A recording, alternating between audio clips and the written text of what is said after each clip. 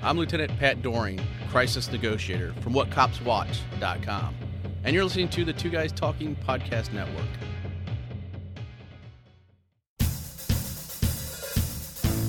Ready to conceive solutions to problems in an atmosphere free of political correctness? Find a new sense of purpose at wadesense.com. That's wadesense.com. Hi, everybody. Welcome to Wade Sense. I am your host, Wade V. Olson, the Sage of St. Louis. Across from me sits Mr. Mike Wilkerson, the wizard of this program. It's Technical Savior. Mike, how are you doing this evening? It's good to be the Technical Savior. How are you? I am fantastic. We have got a show lined up like none you can believe, folks. For the first time that I can think of in a long time, I've taken a subject matter and I've been talking to various people about it, mostly women, which is where this would be affecting the most. Score. Yeah. Before we get into that, I've got some housekeeping items that I wanted to run by you, Mike. When we talked about making the media accountable, I know that we were talking about the difficult matter of making it work. And there's a gentleman by the name of Frank Luntz, and I'm sure quite a few of our listeners will be familiar with the gentleman that I'm talking about. And he had this method of dialing where he would get a panel of people that were listening and watching the debates, also some political commercials, and they would be dialing their initial response in as to whether they approved, disapproved, whatever levels it was that he was trying to reach. Sure. And I had the idea of that would be part of the News Nielsen's, but I still wanted to somehow translate the dial feature into a readable, more understandable number for people to grasp onto. And then the other idea that I had for this was something this massive, this big of a paradigm shift in our news watching would be to introduce this, have possibly a couple hosts maybe on different sides that purport to be honest and above all and straightforward and non-biased and non-spinning, offer them basically the Pepsi challenge. It's like, well, here, why don't you let some people watch you and just we'll do this as a test program, but it'll be right out there in front of everybody. And once again, you can prove just how unbiased that you are. And who are the people that would ride the middle in that panel right now? Who are those people? Because I'm not familiar with them. The people that are, on the Luntz dialers? Well, no, the people in the middle that are doing all the judging or marshaling that wouldn't be leaning left or right. Because, I mean, isn't that really what's been the problem with just about every single thing that is a political debate for the last 10 years? Any debate that we get into, we have to grin and bear that one side or the other is now leading this particular debate panel. Oh, basically how it's this large public display of feathers, and depending on who is standing there, the feathers either lean in this direction or that. Yeah. There is no giant center-leaning effort or people, to my knowledge, and that's not to say one's better than the other. You and I happen to lean conservatively. Right. There are some people that lean to the left that have some interesting ideas that I don't mind listening to at all. No, absolutely not. But the vast majority of people that are put into the public eye that are showcasing feathers are traditionally just jerk the feathers out and lean to the left, and I don't care for that. Right. No, I understand. I'm still trying, and I'm still wrestling with that. Obviously, this is something that is not complete, which is why we spend so much time, you spend so much time poking holes in what it is that I'm trying to put out there. If you stick, like I said, with the gold standard of, is this biased? Is this being spun in one direction or another? And also, is something out there not being covered? Is there something that they're just not talking about that is in the public sphere of influence and should be, but they're not talking about it because it doesn't fit their narrative? If you go with those two standards, and once again, I don't really know how to at this point put it into something that you can understand and judge and dial one direction or the other. But if you've got a goal in mind of what it is that you're trying to do, in this case, you're trying to alert the people publicly that their newscasters, that their mavens of putting the news out are leaning one direction or another, then they should be publicly aware of that. So if you've got that in mind, if you're trying to point in that direction, do you understand where I'm going? I don't, because I think that you'd be kidding yourself. No, seriously. I think that you would be kidding yourself if you thought that, for example, anybody that is a host over at CNN.com doesn't know and or foster that everything coming out of their mouths that's right inside of the headlines that you read on their website is somehow fostering something to the left Where, in comparison, if you go over to every single host on the right and look at something, say, through foxnews.com, Right. that every single one of their headlines and every single one of the connotations of their stories leans to the right, I think that you're kidding yourself that you would find something that's leaning way more centrist or in the middle for anything. There are many people that say many things, especially on the right-hand side, that can be considered more centrist than way right-leaning, yes. Yeah. But I want you to find me the reasonably conservative-leaning liberal, because I'm seriously, I'm trying to think of one. Right. And I can't think of one. That's not disparaging everybody on the left, but that is me racking my collective publicity brain to go, okay, this guy, while in general leans to the left, and I don't care for that, Right. can at least come up with a series of things that I can either stomach or somehow maybe get behind or see how it could puzzle piece into something that is way more conservative Right. that I would be leaning towards. Yeah. And I can't think of one. No, I can't. mean I it would definitely be a search to find somebody who would be willing to step up to the plate and put themselves out in public like this. Right. But there's got to be somebody that would do it. I would like to know who they are and where the hell they've been. I don't know. Seriously. I don't know. I don't understand why any network, especially one that has money, and we're talking about the two largest networks on the planet. We're not talking about any small fries here. No, of course not. How the two largest networks on the planet can't find somebody that's in the middle and then use them as a fostering puzzle piece to the other side, that is amazing to me, mostly because it's not all about grabbing everybody on the right, because you've got them. Right, exactly. That's what I've never understood about right and left-leaning politics, is that you've already got them. Right. You're already catering to the base. The base is with you. Well, they always say that every election, it's the people that come down to decide in the election are the 20%, the undecided, all the way up to the end. Yeah, I understand what you're saying. The just about weighing the media stuff, and why we talked about it inside of that episode, which we'll link to in the show notes of this episode, is we would love to be able to do it. And I've never seen it. The note that you talk about, well, I promise you, I will go back and I will look at how they were able to focus on and somehow capture the instantaneous pulse of what people feel right now. Yeah, I in really a want to room know what your across response is political to lines. that. And I don't buy that. It's too easy. If it was that easy, why can't we get a room of 1,000 people and do exactly the same thing with as much monitoring? Yeah. Because if you can do 100 people, 1,000 is not that many when you scale up. Yeah, It's try just and get not. 1,000 people in one room and do it. Well, right, but it would happen. Right. No, if you knew that you had 3.5 minutes and it took however many thousands of minutes across a segment to get done, it's less time than having to wait for people to go and vote all day. Right. Mike, if there's one thing that we're trying to do with this program, at least I feel that the central thrust of it is to change people's thinking. And in some respects, that's just the singular. That's just the small group. In others, it is a paradigm shift. And I think something like this is a paradigm shift in what you're thinking about how people watch and judge the news. I mean, you and I are both concerned that it's sad, it's alarming that, like we're just saying, that people are on the left or they're on the right, and that's the news that they get. They don't even try, unlike myself, where I will watch, I'll go across the board and I'll watch different stations to see what it is that they're saying or not saying. And what I hope what we're trying to do with this idea of making the media accountable is to just get to a point where people can watch that newscaster and say, I don't really agree with what he's saying, but it looks like, obviously, from what people are watching, that they're gauging that he's truthful. I don't know. I just wanted to throw that out in our housekeeping notes because I've been thinking about this. This thing. You can't watch the news especially if you're a political junkie like I am, and not want there to be some kind of public accountability. Sure. We've talked about a lot inside of the housekeeping segment. What's the main meat topic of this podcast this time, Wade? This one, I'm going to throw out one of my 50-cent words, I have approached with great trepidation. Okay. It's about lowering the teen pregnancy rate.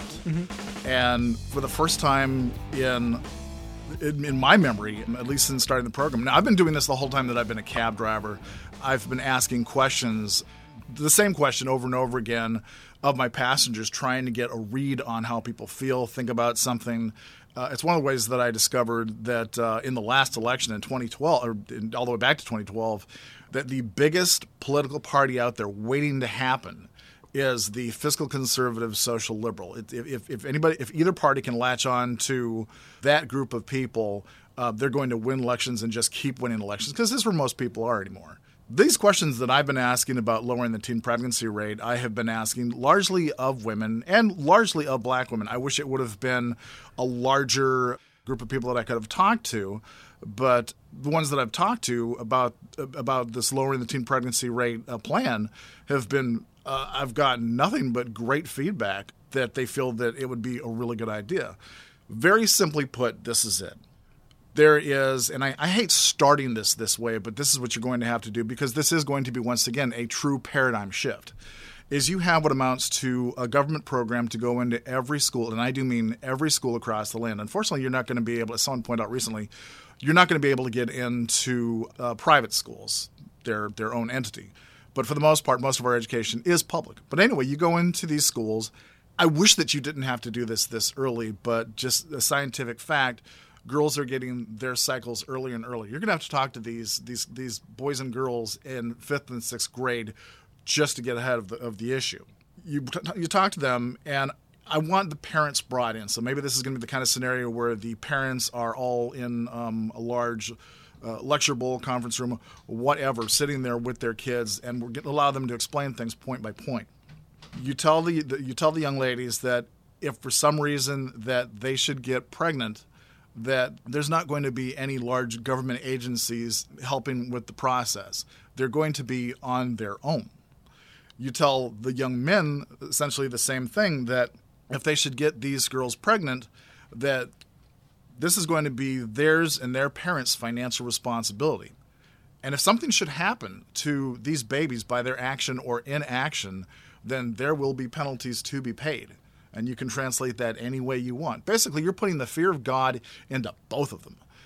Now, at the same time, where this gets really radical is what I propose, and I don't have the science. I don't even know if it's available at this point. Wade Sense is about proposing solutions that are sometimes uglier than the problem. I don't think that at least on the front, can be avoided in coming to that conclusion. But my feeling is this: if there was a possibility, if the science existed, that you could offer these young women, and I don't know if it would necessarily for the boys as well, some kind of a procedure, some kind of a surgical procedure where they could get what would amount to be temporarily fixed so that they couldn't have kids. Temporary. And now what I propose is that at about the age of 16, 18, whenever it is that these kids start working, that a small percentage of every check is taken out to reverse this procedure at the age of 25. At that point, then most people are probably starting to start their families anyway.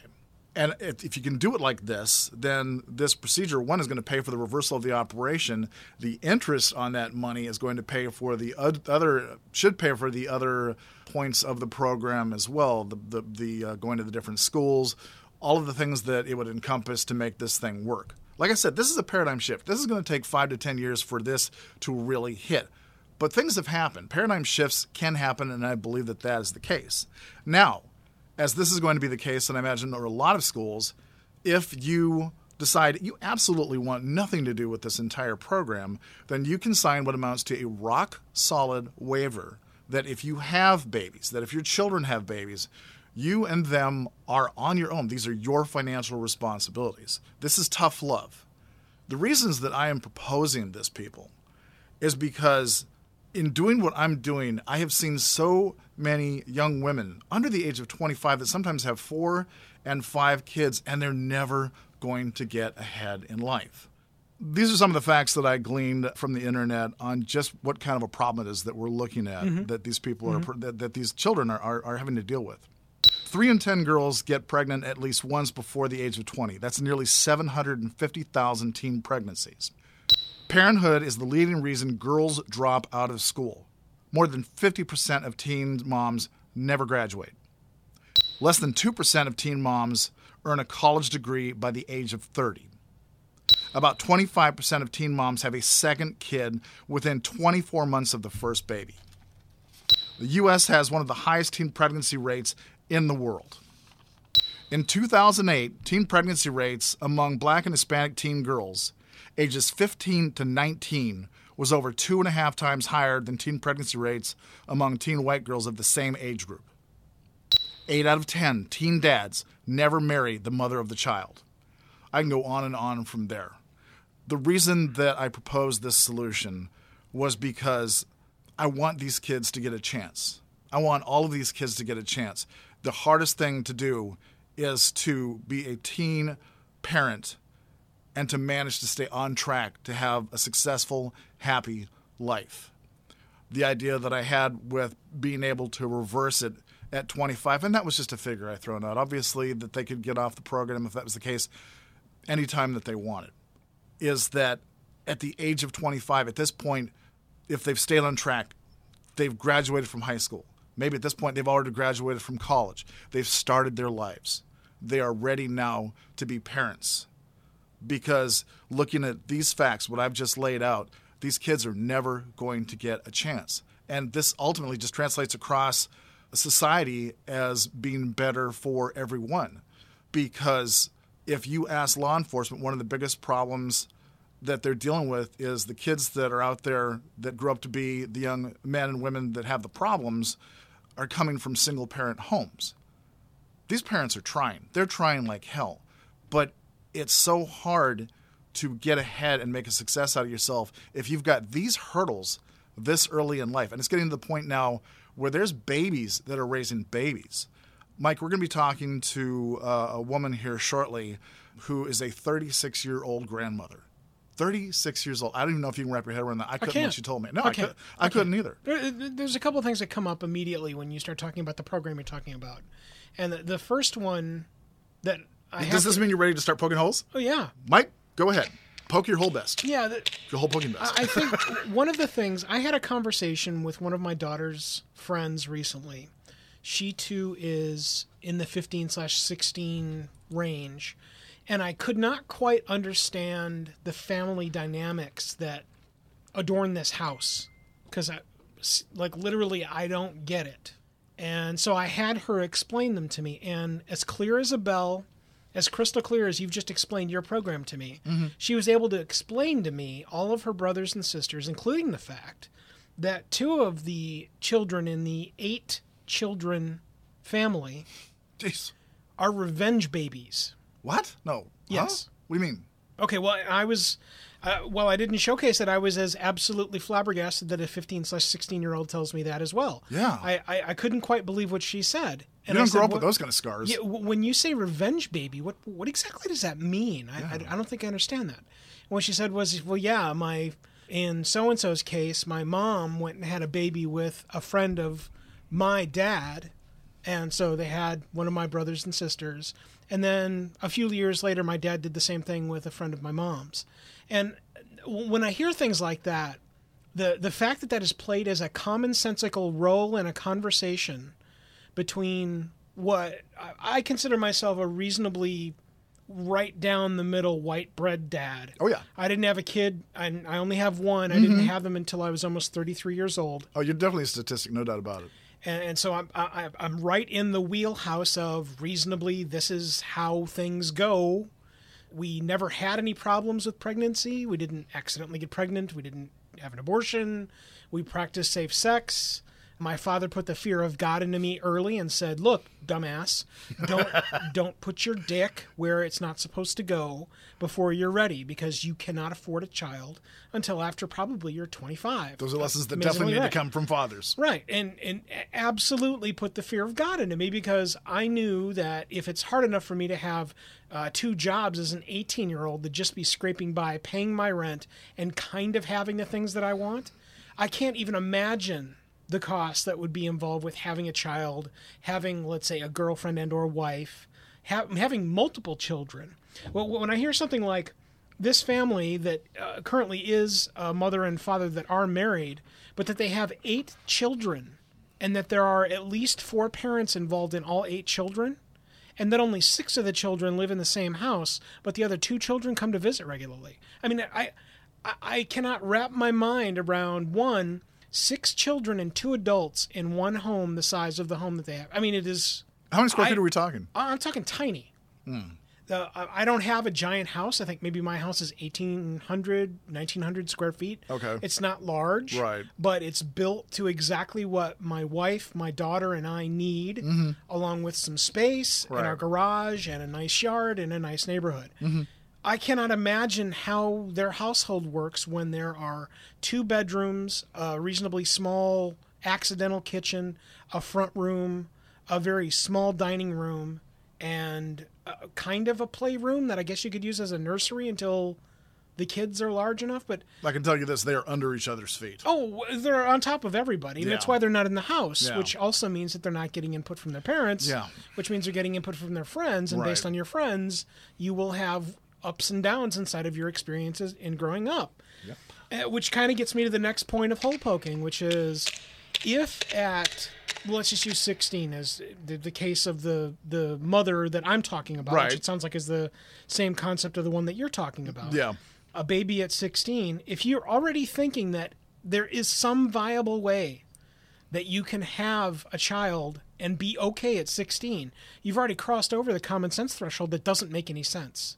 There is no way, regardless of how well off your parents are, that a 16-year-old can raise a child. It's not the way it works nowadays. Yeah. It can happen. It does happen. There are those diamonds in the rough that somehow make it happen, and everybody succeeds and everybody wins. But But if they do, though, they had the support system to begin with. So many of these kids don't have it. They had any support system. Yeah. And that is what I think we're facing, and probably the largest hole to poke inside of just your general plan is that while I absolutely would want the parents involved in whatever's going on, I absolutely would like them and the children to look over and sign an agreement / waiver that says we are going to be responsible, and if not, we are going to foot the bill, not the government, not the state, not the whatever we're going to do. Yeah. I would love all of that. Right. The problem is that more often than not, the dad's nowhere to be found. Yeah. It's just the way the numbers work. I happened to luck out in that I had my dad all the way through until I was 7. Okay, you're blessed. And my dad left my mom and I when I was 7. And so instantly at 7.5, 8 years old, I was a man. And now I'm the man of the family, contributing what I needed to help my mom raise me. That's too young to have that thrown on your shoulders. It absolutely is. It is. But we did it. Yeah. And so I do count myself as one of the diamonds in the rough when it comes to growing up and not being foobar and screwed Yeah. up and having kids at 16. Yeah. Because you could have been easy. Oh, yeah. The sad reality, though, is that we don't have the father involved. The mother might sign the document, but does that then mean that when the time comes, or it accidentally happens, or that person is raped, or whatever the circumstances are they going to remember it long enough to not get pregnant? And if they do, then what? Because I want everybody to remember that in society, we already have kind of a penalty when you come home and you're 15 and you say, hey, Mom, I'm pregnant. Right. I think everybody forgets that the penalty that's already there, i.e., you're not supposed to be having babies, dumbass, Right. is what the penalty is called.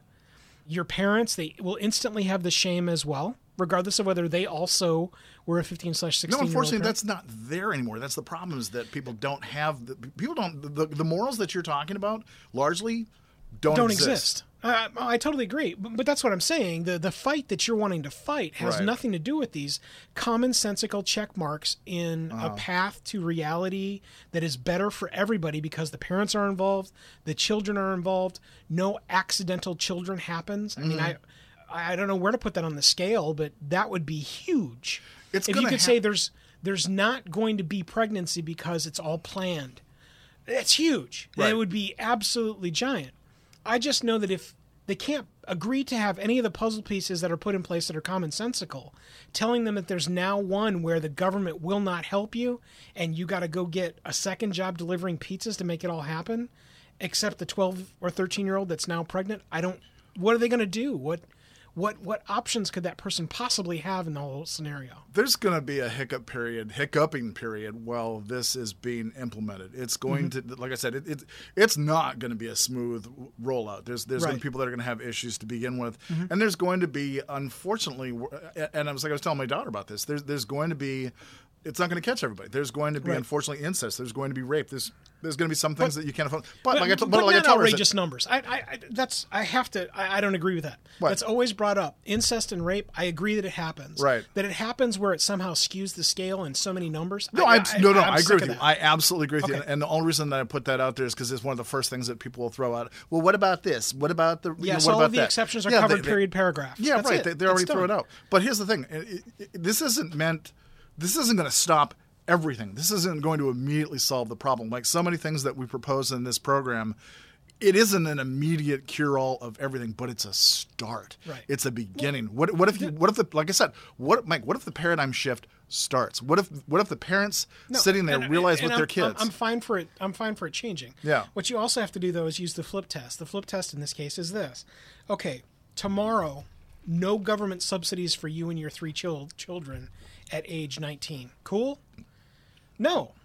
I'm sorry. You show me anybody that says, yeah, I'm fine with that. I'll go pick up another couple of jobs. Right. No, they're going to have an issue. It's not going to happen. Right. And if there was something that's got to be halted and or done away with / completely paradigm shifted, that's what you've got to change.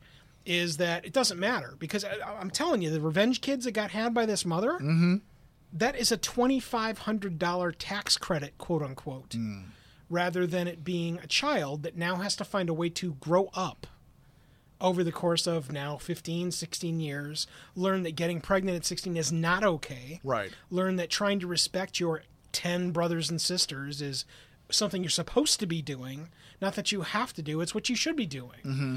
And having that on the front end of the scale is going to be such a difficult path. Mm-hmm. Your concept is incredibly ambitious. As they all are. I would love for it to work because essentially what it would mean is that there is a how-to book. There is a guide. If you have a question, mommy, do I or can I blah? Let me check. Okay, page 9 says no, can't get pregnant while you're 13.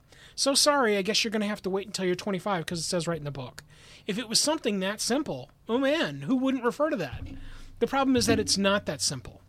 Well, no, it's not that simple. Like I said, it's going to take a while to roll this out. But if you're sitting there with your parents and you're hearing, now probably, once again, I wish you didn't have to start this young, but I don't see any way around it.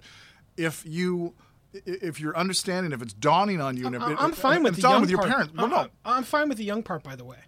You are? Yeah, absolutely. My daughter was getting in grade 5 and 6 sex education. I'm fine with that. I want my daughter to know rather than it being some weird, mysterious hurdle that some No, I can agree. No, I can agree with that too. to No, I do guide her agree. I do through agree the with that. experience. Okay. I do agree with that. It's just the government coming into it at this early of a stage. In that respect, I'm a small government guy. I'm not happy that this is the only way that I can think of to propose this solution.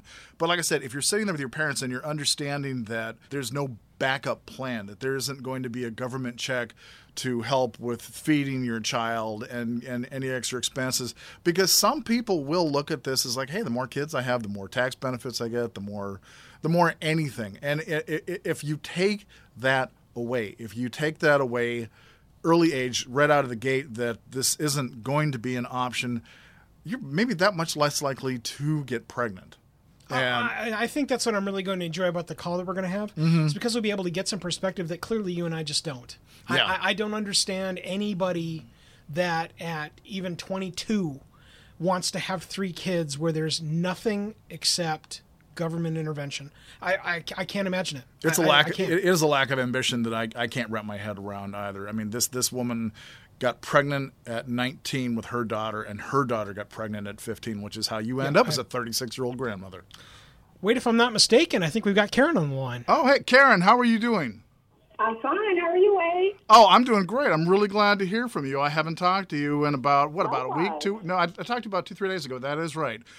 Karen, I just wanted to tell our listeners how it was that we met. As they're aware, I am a cab driver, and I met you. It was on a call. Karen is a manager at a Domino's, and she needed me to pick her up one night and take her home.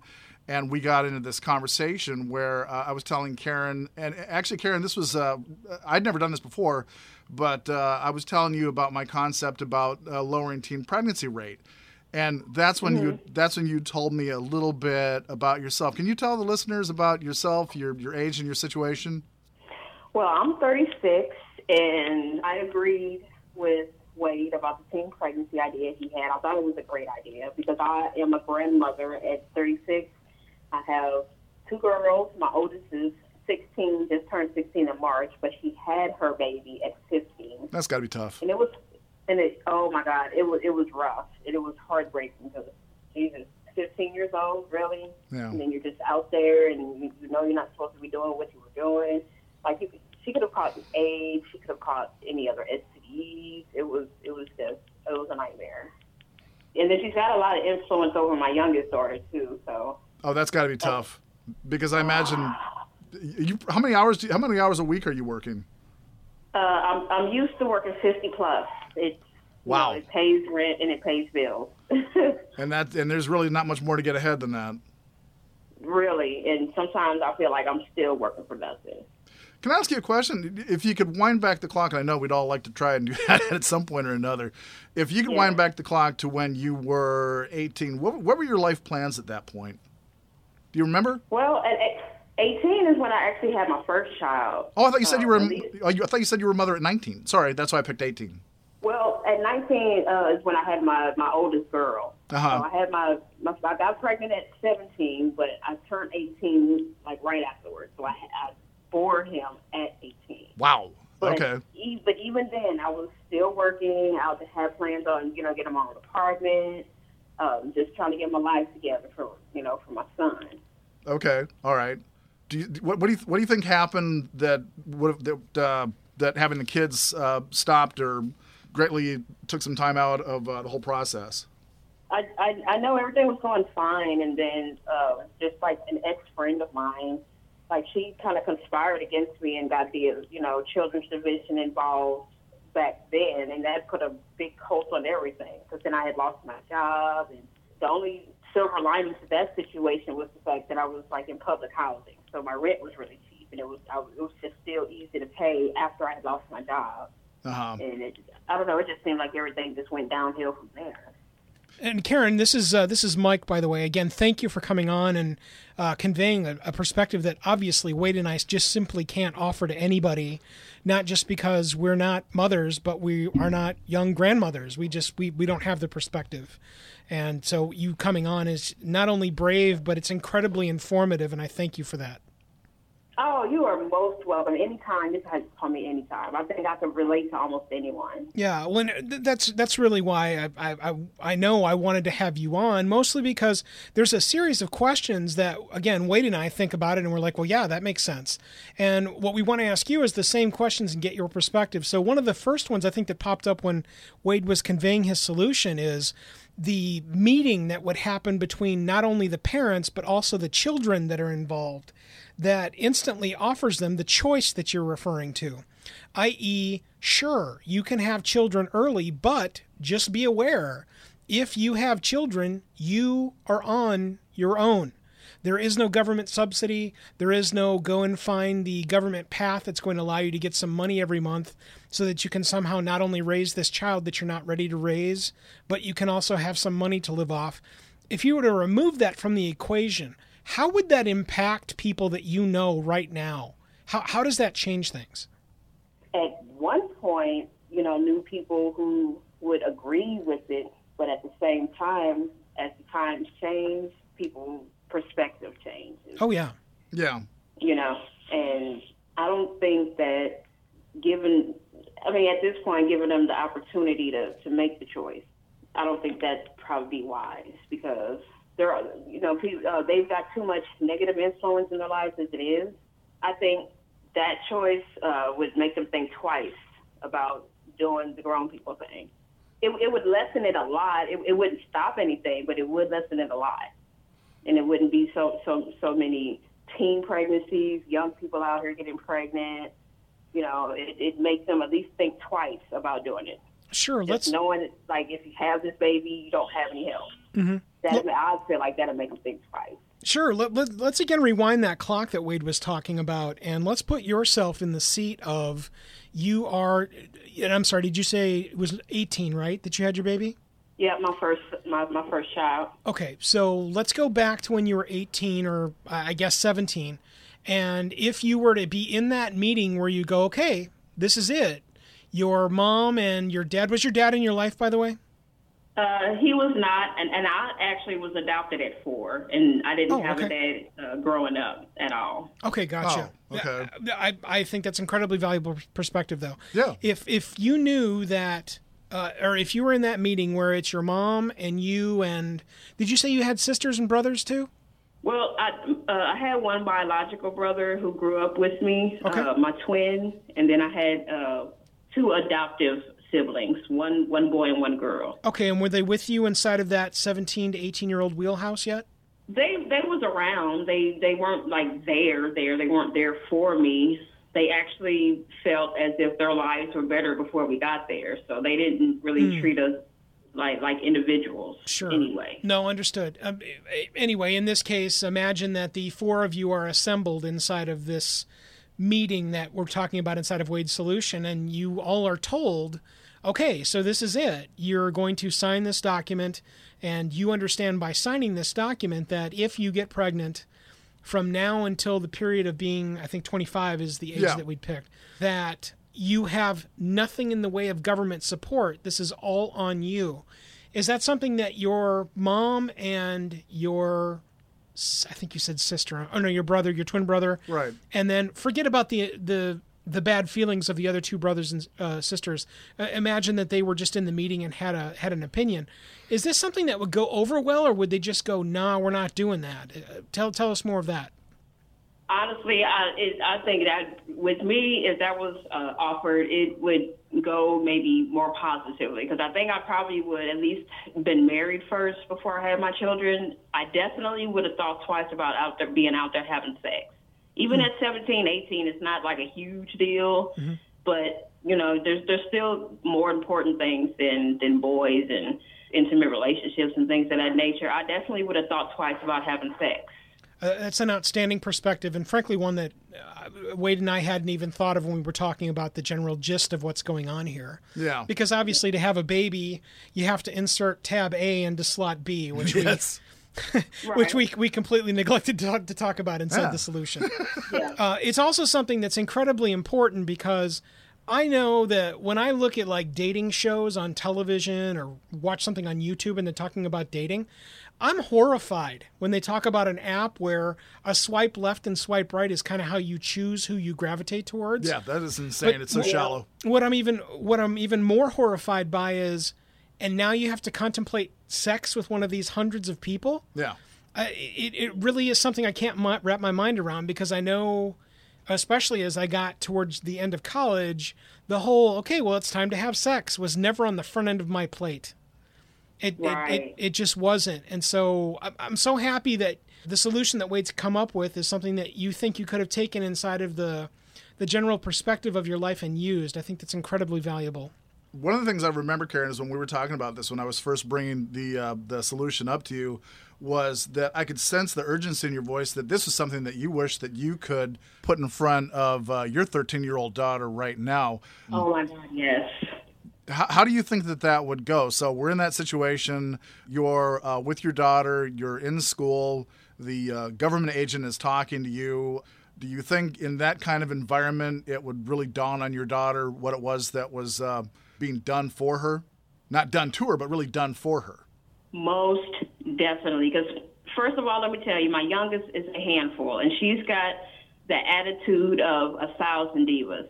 So first of all, she's going to be all, well, I'm a good mama. I'll do this. I'll do that.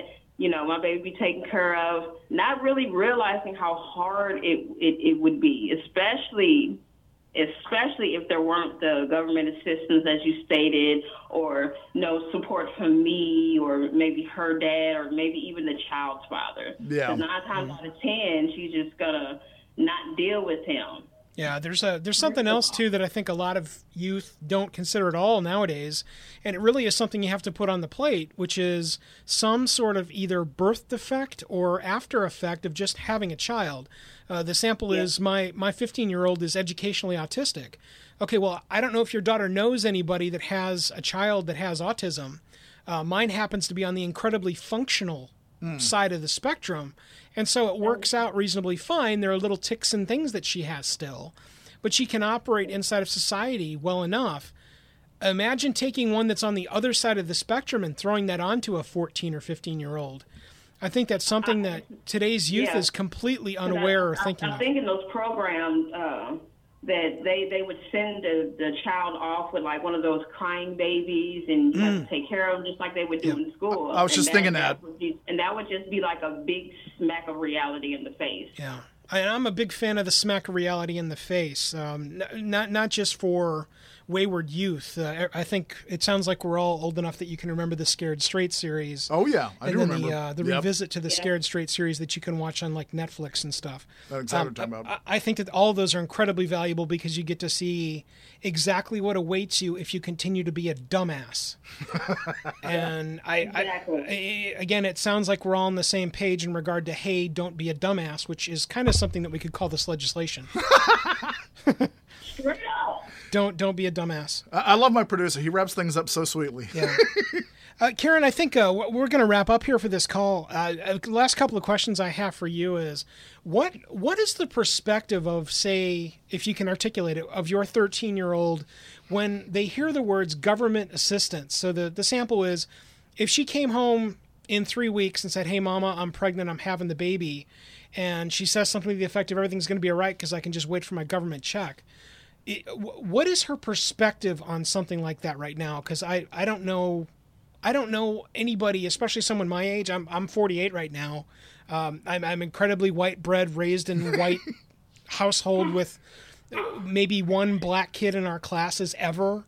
And so I don't have the perspective that I know you and your daughter can offer. What is it that a 13/14/ going on 15 and now pregnant would offer in regard to how government assistance is waiting as a net or would work? Well, first of all, the first thing she's going to think is free. Yep. So she's not going to be thinking about a job. She's not going to be thinking about any type of schooling. She's going to be trying to sit down on her butt and just get this quote unquote free money. So what she failed to realize, it's not free. The food stamps are not free. Bravo. If she knew that somewhere down the line somebody's going to have to pay that back, then she might get herself together. But I don't think that if she gotten pregnant now, I wouldn't offer any government nothing, because I think that program that you spoke of would probably be a better fit for her, because she would need to feel all of the parenting. She would need to feel all of that. Yeah. All of the struggling, all of the just the day-to-day, making sure that your baby is fine and has what he or she needs. That would probably drive her crazy. It probably would, which is really the reason that I proposed this program, is just to give these kids a chance in life that they don't even have to worry about it. They can get ready for life and then become parents. Yeah. Yeah, I agree, because they need to know how hard it is first. Yeah. And if they knew that it was going to be hard before the fact, I think it teach them a lesson. Yeah, I think they at least make smarter decisions. At least be more safer, to say the least. Yeah. The last question I think we have for today, then we'll wrap up, is the father of your children in their lives currently? No, not at all. And I think that's 90% of why my girls act out, because there is no father figure. Nobody positive enough to lay down the law and put their foot off in something. You know, they dads. They're around, but they're not around, if that makes sense. They know how to get a hold of me. They know where I live. They choose not to be a part of their daughter's lives. Yeah, and again, I can't possibly paint what the perspective of the father of your children has for the children, but do you know what his perspective is in regard to his children? I mean, it sounds like he's not involved, but do you have kind of if you were a bird on his shoulder, what his perspective is? Honestly, I couldn't tell you. Okay. If I could guess, I guess they feel like since they don't help me provide, that they can't be a part of their lives. Mm-hmm. But that's never been the case. I've never kept my children from them. They've always made a decision to say, well, okay, Mama got it. And they're right, I got it. I don't call or ask them for anything ever. Yeah. The only thing I expect is maybe a phone call every now and then to check up on your kids, to just make sure that they're still breathing. You know, you don't have to be concerned about me. Just call your kids. Yeah.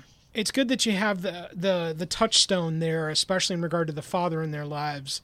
I can't tell you, I lost my dad in January this year, and I can't tell you how different a life I would have had. My dad left my mom and I when I was 7, and I can't imagine the life I would have had I not reconvened with him during my college years, and then throughout the last 30-some years with him. I don't know what I would have done had that not been there. And so to not have that influence. Yeah, that whatever you can do to foster that back in, regardless of how participatory the father's going to be, I would tell you to try, because it really did impact me. Yeah, I don't badmouth them or anything. My kids are just damaged, and they just choose to just let their dads do what they do. Yeah. You know what? I do have a surprise last question. Karen, this is a very interesting one, something that I had never heard of, but I talked to a friend of my daughter's who told me about an instance inside of a family paradigm. Oh, you have to hear this, Karen. I didn't quite understand.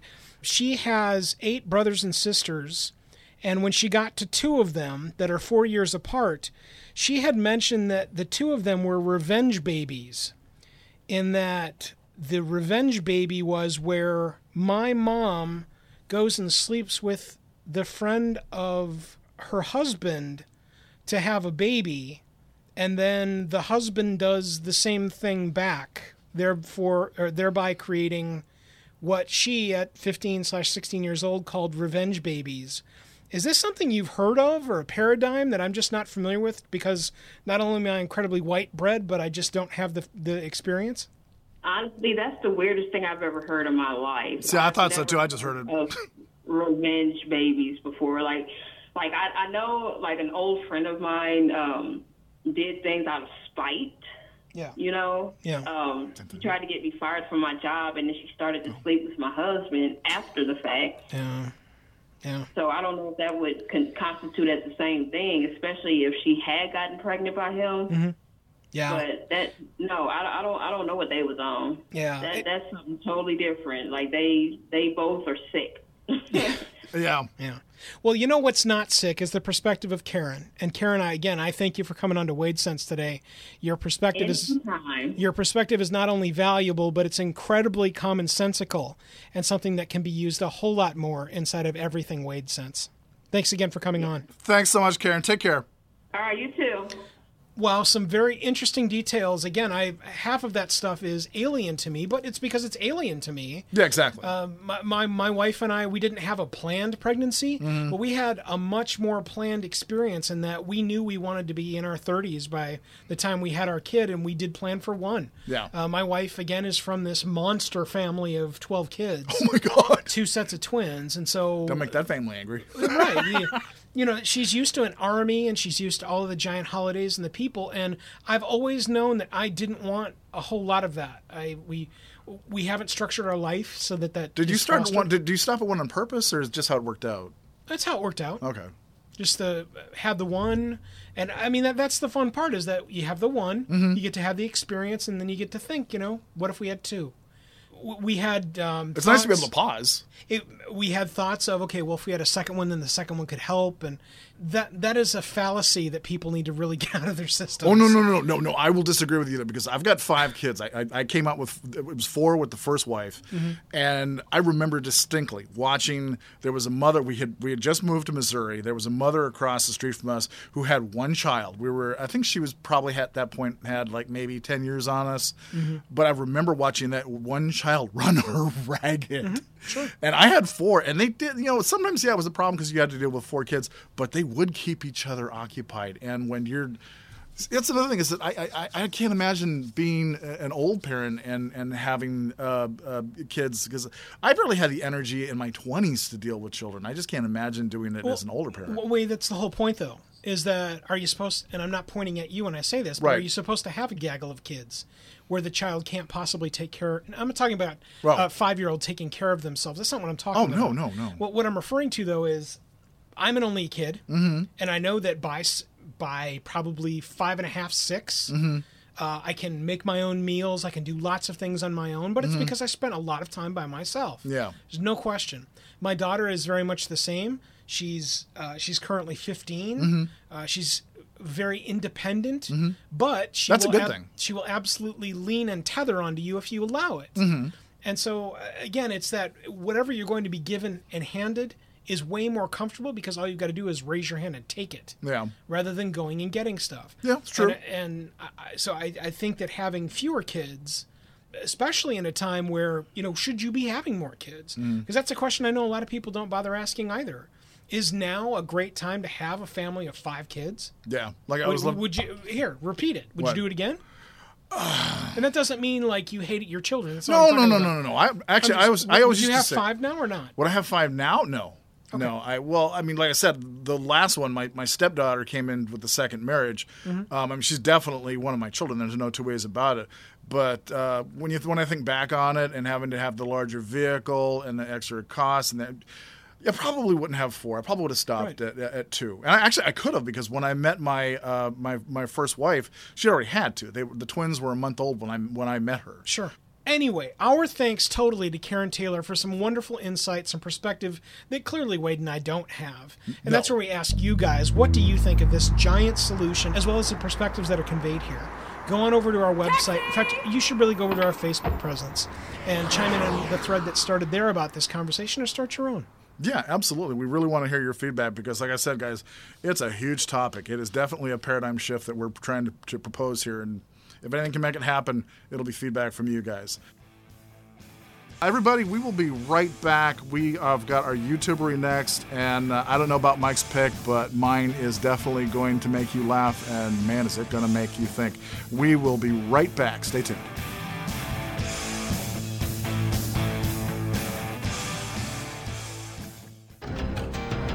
The Two Guys Talking Podcast Bug, a truly original autonomous mobile recording solution. Get bit by the podcast bug. www.podcastbug.com.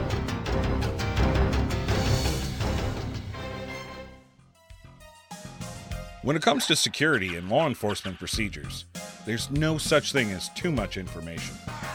Come get your free helping of free field training from Officer Tommy Model now at freefieldtraining.com.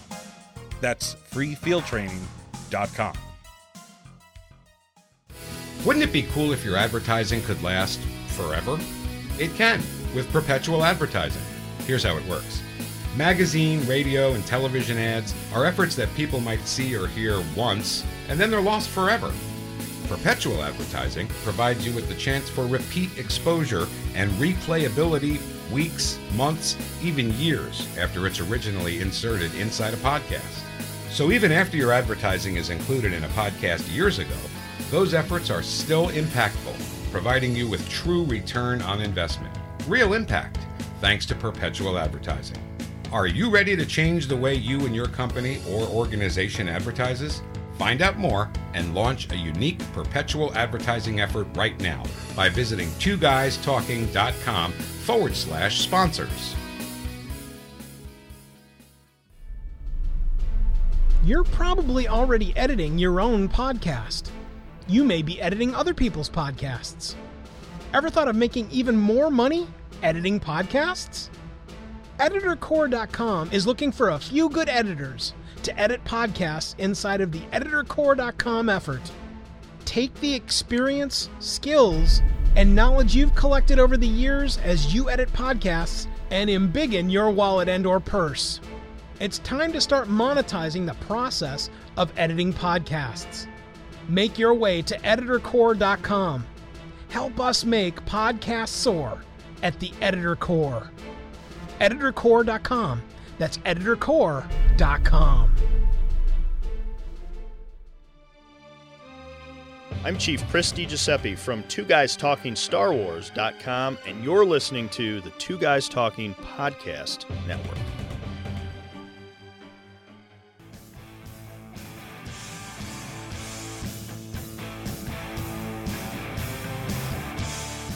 Well, we're doing YouTubery, folks. My pick is something that I'm not a sports guy. I will immediately tell you that right now. We're in a sports town. I try and watch a baseball game when it's on TV, but invariably I end up losing interest or falling asleep. something came across on my Facebook page, and I watched like 2 or 3 videos in a row. It's adult tag. It's that, and it's as simple as that. It's adult tag. This guy, his name's Christian DeVoe. He's out of Britain, was playing tag with his kid, and he came up with the idea of, what if we made this into a sport? And now it is. It is a sport. You actually go to like a gym or an arena, and people are sitting around watching it. It's got rules. But here's the thing, guys. Like I said, I'm not a sports guy, but I'm sitting here and I'm watching this. I am smiling and enwrapped just as much as the guys, the young men that were playing this. They could not stop smiling as they are chasing each other around this obstacle course. And I'm thinking, man, there's some injuries that are going to come out of this that you can't possibly avoid, the way they are leaping and diving under stuff. But I was just thinking about it. Nothing more. And I could understand that when I saw them smiling the way that they were. Nothing could be more raw, childlike glee than chasing someone else as a matter of a game. It brought it right back to just being kids and that simple type of tag, catch me. And you're watching this and you can't stop smiling. I couldn't stop smiling. Did you see it, Mike? What did you think? I did. And for those that are curious, we're not just talking about where you're running around in a circle hoping you can lay your hands on somebody. No, there were rules and stuff. And not only were there rules, but there were obstacles. Yeah. And so for those of you that are curious or might know the word parkour is... That one I don't remember. Parkour? It's essentially what you're seeing inside of the tag game, which is kind of... Spell it for me, please. Parkour, parkour. Oh, okay. And it's essentially adult Olympics, urban Olympics. Okay. And we'll bring some up on the screen, and I mean, you're going to see exactly... Like American Ninja type stuff? It's better than that because it's urban. It's where, okay, look at this general neighborhood, and now look at the guys. Oh, wait, the guys are jumping on buildings and stuff and off of rail. Oh, yeah, I saw that. That's what made me think of that, too. It's exactly the same thing, except that it's in an arena with established obstacles, and now you have to go and try and tag somebody else. Oh, but the skill sets are the same. Yeah, it's that manic, incredibly athletic, able to balance yourself and twisty turnness that I will never have. Oh, I want to get in shape to play this. I'm immediately going to injure myself, but God, it looks like fun. That is exactly what this is meant for, is to get people that are already out of shape, try to get into shape, and then injure themselves. Obviously, this whole adult tag thing was manufactured by any one of a number of insurance companies. Probably, because there's got to be an ambulance right outside. It's crazy. For those that are curious, you can also go on YouTube and find parkour fails. And beware, because some of them are incredibly graphic. Oh, I bet.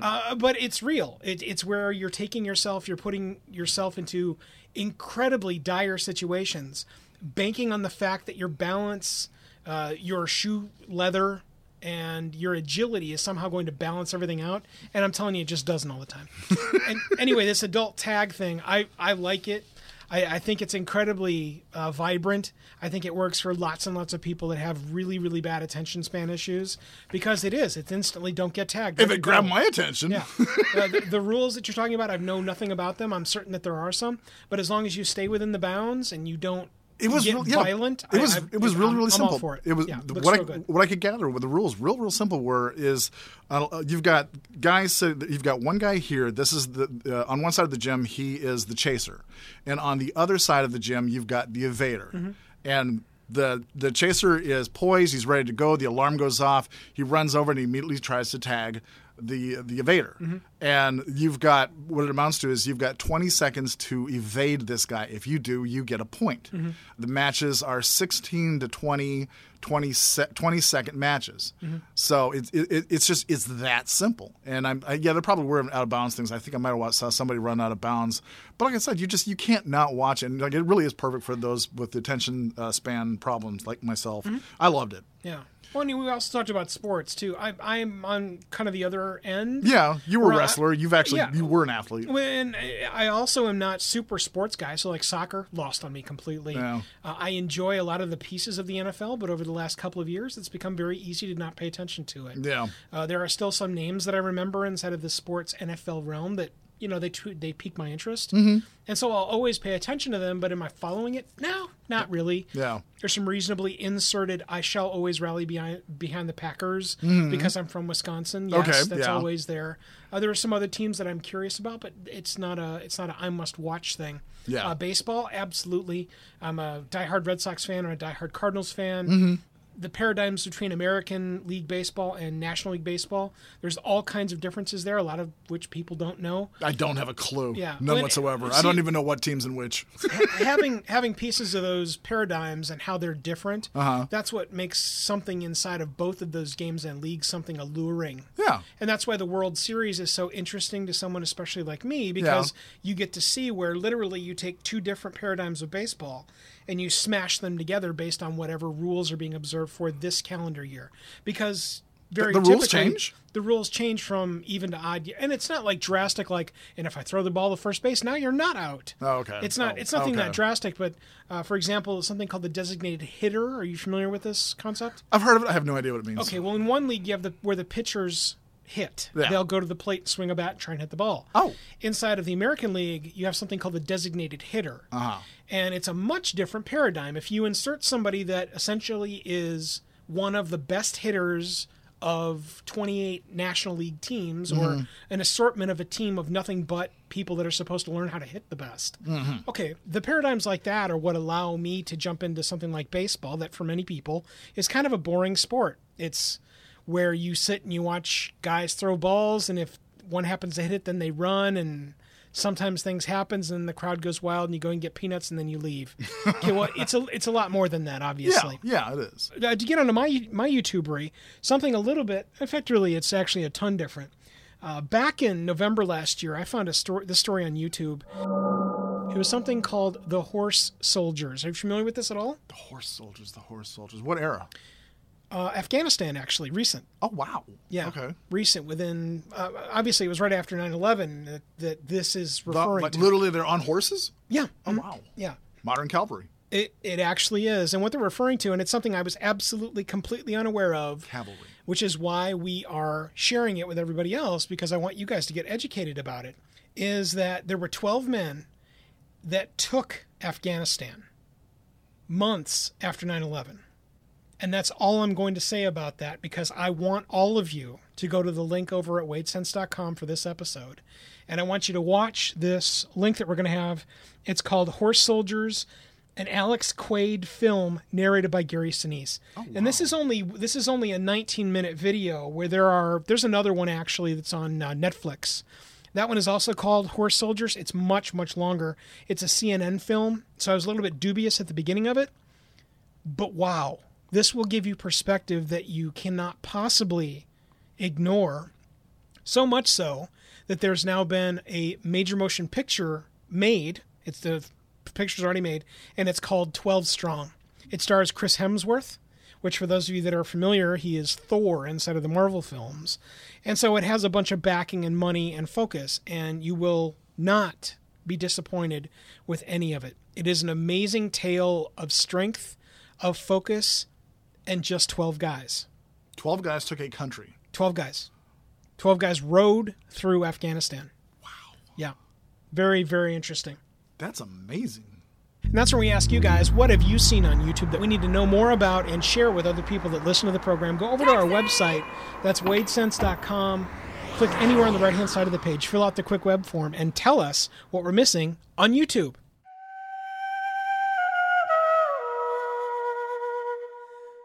Wisdom of the Ages is a segment that I personally am really proud of, because I haven't heard of anybody that's even attempted to do what we do, which is to go back through time and to dig up pearls of wisdom and then examine them in the light of modern day and see if they still hold true for modern men. And so far, Mike and I have been successful in doing just that. This one isn't necessarily that far back. It's called The American Creed. And this is from a poem by Dean Alfange, which was a World War II vet and professor emeritus at UMass at Amherst. This is a variant of a poem published in This Week and later in the Reader's Digest in 52 and then in 54. I would love for something like this. I think that, like so many things, if you go back to the education, if you start from there, you can fix a lot of things. And I imagine a nation where this is taught and taught in detail, understood. This is the American creed. I do not choose to be a common man. It is my right to be uncommon. I seek opportunity to develop whatever talents God gave me, be not humbled and dulled by having the state look after me. I want to take the calculated risk, to dream and to build, to fail and to succeed. I refuse to barter incentive for a dole. I prefer the challenge of life to the guaranteed existence, the thrill of fulfillment to the state calm of utopia. I will not trade freedom for beneficence, nor my dignity for a handout. I will never cower before any earthly master, nor bend to any threat. It is my heritage to stand erect, proud, and unafraid, to think and act myself, to enjoy the benefit of my creations, and to face the world boldly and say, this, with God's help, I have done. All this is what it means to be an American. Imagine what kind of country we would have if something like that was read and understood, that Americans at their core knew this is what it means to be an American, to really and truly have like an American mission statement in front of you to understand. That would require someone to have the value in a mission statement. Because I think if you go through there, and obviously we're not going to take the time to do it today, but if you went through what you just said, everybody can pluck and or pull something in their life that fits into those round holes with the round pegs of everything that you just said. Everything. Even if you don't believe in God, which is where you got to it and I kind of go off the reservation, the fact is that all of the other pieces parts, they're all available. It's a matter of whether or not you are going to choose to take advantage of them or not, and then tell someone about it that you either do or don't care if they hear about it. All those things are there. It's a matter of remembering them when you need and or want to. And I think that's where we have a very large problem. Selective memory, or just there's so much information to assimilate or whatever. I think I would probably use directly the rules of taxes currently. I know that other than filling out some fields inside of a software program, I don't know jack about taxes. Yeah, I don't either. I know how to collect data, and that's about it. I don't know any of the nuances of taxes. Okay. And because I don't know, I have to go to someone and say, hey man, I don't know what I'm doing. Please help me. Now that works as long as you find somebody that is going to either help you or offer you knowledge so that you can ascend to whatever the next step is. Just this last week, I had someone that I know that has the same general skill set that I have. And I could not remember something that was incredibly fundamental to what I was doing inside of a web project. Okay. And they told me, right after they told me, you know, you really should know this stuff. Okay, well, thanks, I think. The goal across life is that you should never feel stupid asking questions. A lot of people say, I know this sounds like a stupid question, but blah. And I don't want to tell people that there are no stupid questions, because there are. Yeah, there are. There are definitively stupid questions, but you don't want them to not ask either. Right. Taking time to admonish people because you ask a question, because I think I'll admonish you for asking a question, I think that that's incredibly counterproductive. It doesn't help anybody. More importantly, it damages a relationship. Yeah, why would you do that? Why would you just be a dick for no reason? Well, what I said back was, you know, hey, you said no offense, but really you should know this. And I said, well, you know what? That's okay. No offense taken, really. I just know that if you ever have a question, I hope that you'll ask it, because I want to answer your questions. Right. I don't ever want to participate in an environment where I'm afraid to ask questions. Yeah, absolutely. That was my response to him directly inside of a chat message.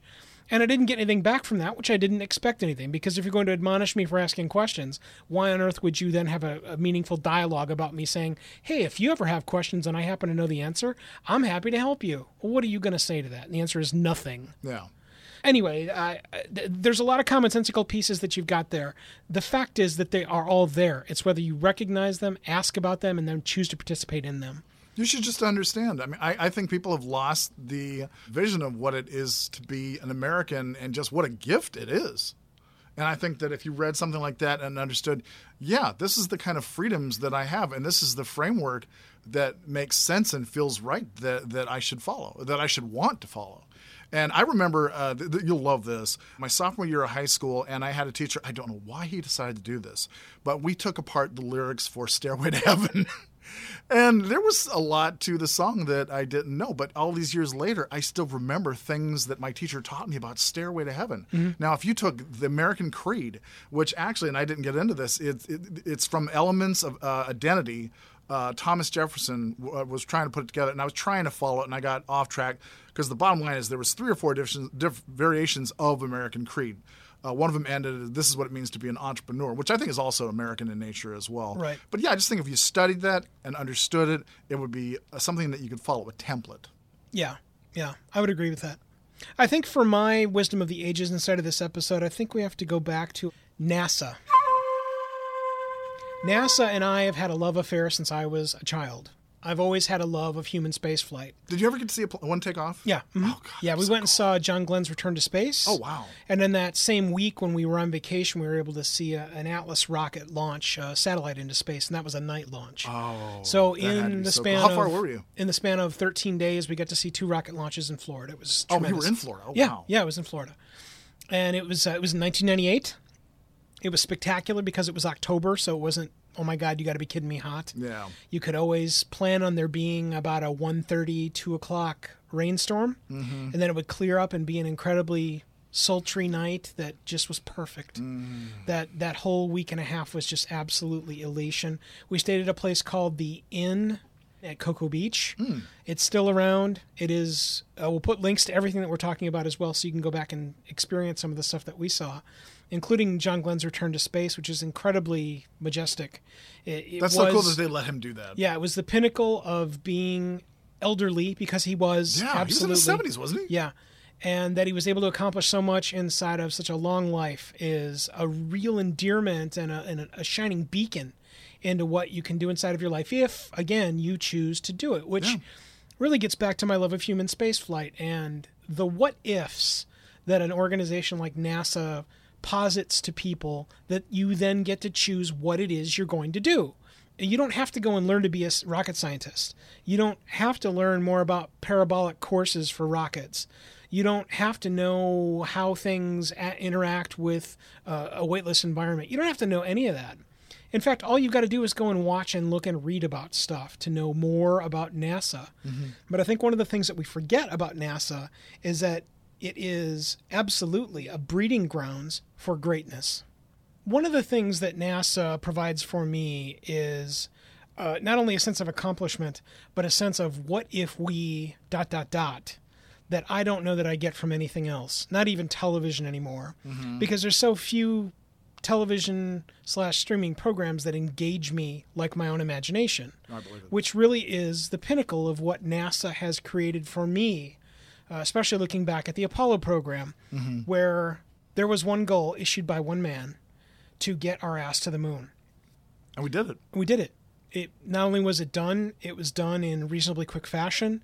It was done because there was also someone else trying to do it, so that sense of competition was there. Yeah. There was a sense of nationalism that was brought to bear, so that there was a sense of pride. And it's something that just simply can't be matched. And That's so missing. Yeah, there are many quotes that I could jump into that give you the zeal and zest of what we're talking about in regard to NASA. And we don't have enough time to go through all of the ones that I want, but I want everybody to remember what's next for NASA. Because you might think, okay, well, Elon Musk is just going to start sending stuff into space because he can, and he has. Yeah. He is the next evolution of what is looking like next commercialized space travel.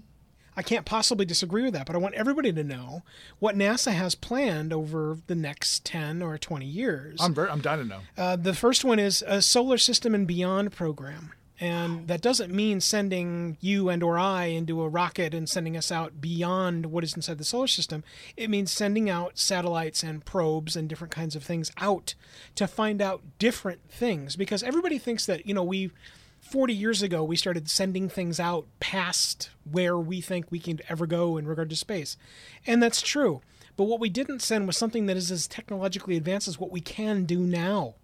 And so while we did send things long ago in the early days of space travel when we had no idea what was going to happen, that was out there. Did you call, would have been in the early 80s when Voyager was leaving the solar system and you could call and listen to it? I did too. Yeah, and I don't know anybody that didn't. The cool part is that with something like the internet, everybody can go and listen to that, which we'll link up to as well. Okay. Anyway, that's one of the first segments. The next one is sending humans out into solar system. I want everybody to understand what that actually means. There's a difference between sending someone into Earth orbit. There's even a difference of sending someone into a long trajectory to arrive at, say, Mars. Yeah. But sending someone out into our solar system, completely different project. It's not only a completely different project, it offers up a completely different listing of problems. And that's what I find so endearing about NASA, is that rather than it being some sort of wall that you hit like a bug, it's a wall that you assess, you use the people that have the tools and the knowledge with which to scale the wall, and you scale it. Yeah. And I miss that. I miss that inside of projects that you and I can take advantage of and participate in now, that none of that has that same grip. No. The next thing is the International Space Station. There's been a lot of discussion about what's going to happen with the International Space Station. Everything from they're just going to abandon it and let it burn into orbit, which eventually that's going to happen. Right. It's not slated to happen in the very near future, but it is going to happen. Until then, though, guess what? We have this enormous space station with which to go and do things inside of it. That's why being able to take more people into Earth orbit, into the space station, is incredibly important. It's also why someone needs to put that on their, not just their bucket list, like you and I finding $50,000 to get shoved into a rocket and appear on a space station, but someone needs to think about a career where your career is dedicated to the 18 months you're going to spend on the International Space Station doing X.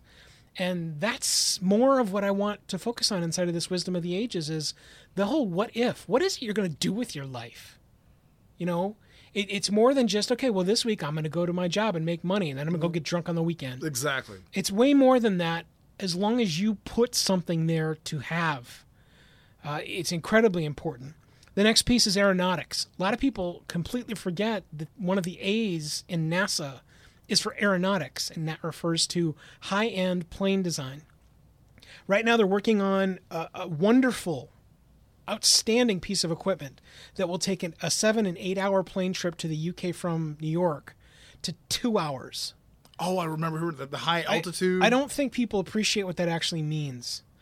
And if you're curious, what I want you to do is go and investigate it via the link we're going to have at WadeSense to this device that will take you from New York to the UK, to London in the UK, in 2 hours. The feats there are enormously giant, and that we're going to be able to do that is huge. The general gist of technology is the next one. A lot of people have forgotten the enormous listing of things that NASA has provided us in the past. You're an idiot if you don't know a list of at least 5 different things that the space program has given us. Yeah. Luckily, we're going to list every single one of them over in the show notes for this episode of WadeSense, because you need to know. And again, I'm not going to bother going into them here because I want you to go to the show notes. Yeah. The last thing that's listed here, and it's what I think a lot of us forget about. When you think NASA, you're like, okay, go to the stars and see the moon and wow, check out planet pictures and blah. Everyone has completely forgotten that NASA also focuses on Earth. There are so many things that we still don't know about the surface of the Earth, much less the oceans. Oh, the ocean's the biggest mystery. It's amazing what we don't know about the ocean. Yeah, and so NASA continues to, and always has had a tentacle into the scraping of information about what is the Earth and how, not only how we impact it, both on what I think is kind of goony science, but then also what is real world science as well as photography. And it's all real world knowledge. I want everybody to think about NASA and go check out the links that are over inside of our website, over at wadesense.com for this episode. I know, I definitely will. Yeah. Everybody, I hope that you have had as much fun, if you've learned as much and truly went, and thought, what if, as much as Mike and I have in this episode of WadeSense. I want to welcome you all back and follow the journey.